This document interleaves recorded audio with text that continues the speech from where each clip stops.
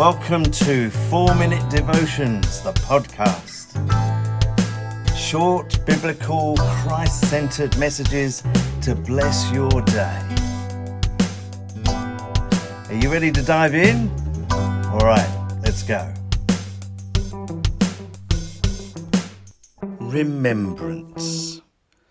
Luke 22 verse 19 says that Jesus took bread, gave thanks, and broke it, and gave it to them, saying, "This is my body given for you.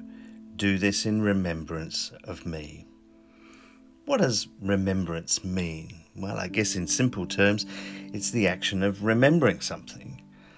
When the disciples celebrated communion in the early church, in the book of Acts, they would have had actual memories of what happened. They were there.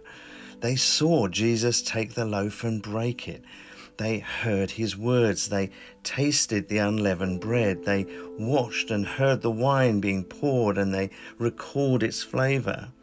They probably even still pictured the puzzled look on each other's faces as Jesus used the familiar Passover celebration to predict his own death. But for everyone else in the growing Jerusalem church and in the Christian communities emerging throughout the known world, they wouldn't have had an actual memory of the Last Supper because they weren't there. Only the disciples were there. And yet Paul encouraged the new churches to remember as if they had been there. Writing to the Corinthian church, he said, "The Lord Jesus, on the night he was betrayed, took bread, and when he had given thanks, he broke it and said, 'This is my body, which is for you. Do this in remembrance of me.' In the same way, after supper, he took the cup, saying, 'This cup is the new covenant in my blood. Do this whenever you drink it in remembrance of me.'" So what would it have meant for Paul and the Corinthians to remember? And what might it mean for us to remember, seeing as we weren't there?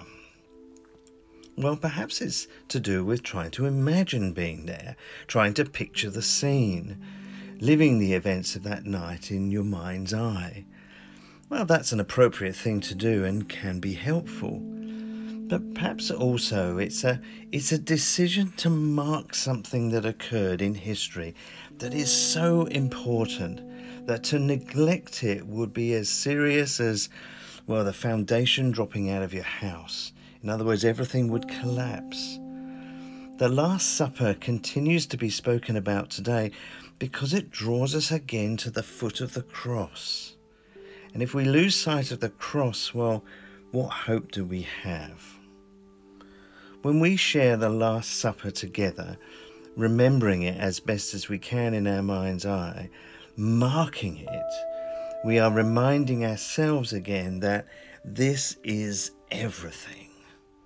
Everything I am and everything I have, everything we are and everything we have is because of what Jesus did on the cross for us. Forgiveness for the past, grace for today, and bright hope for tomorrow all flow from that weekend in history when Jesus paid for our sins with his life and then conquered death by his resurrection. Nothing is more important than this.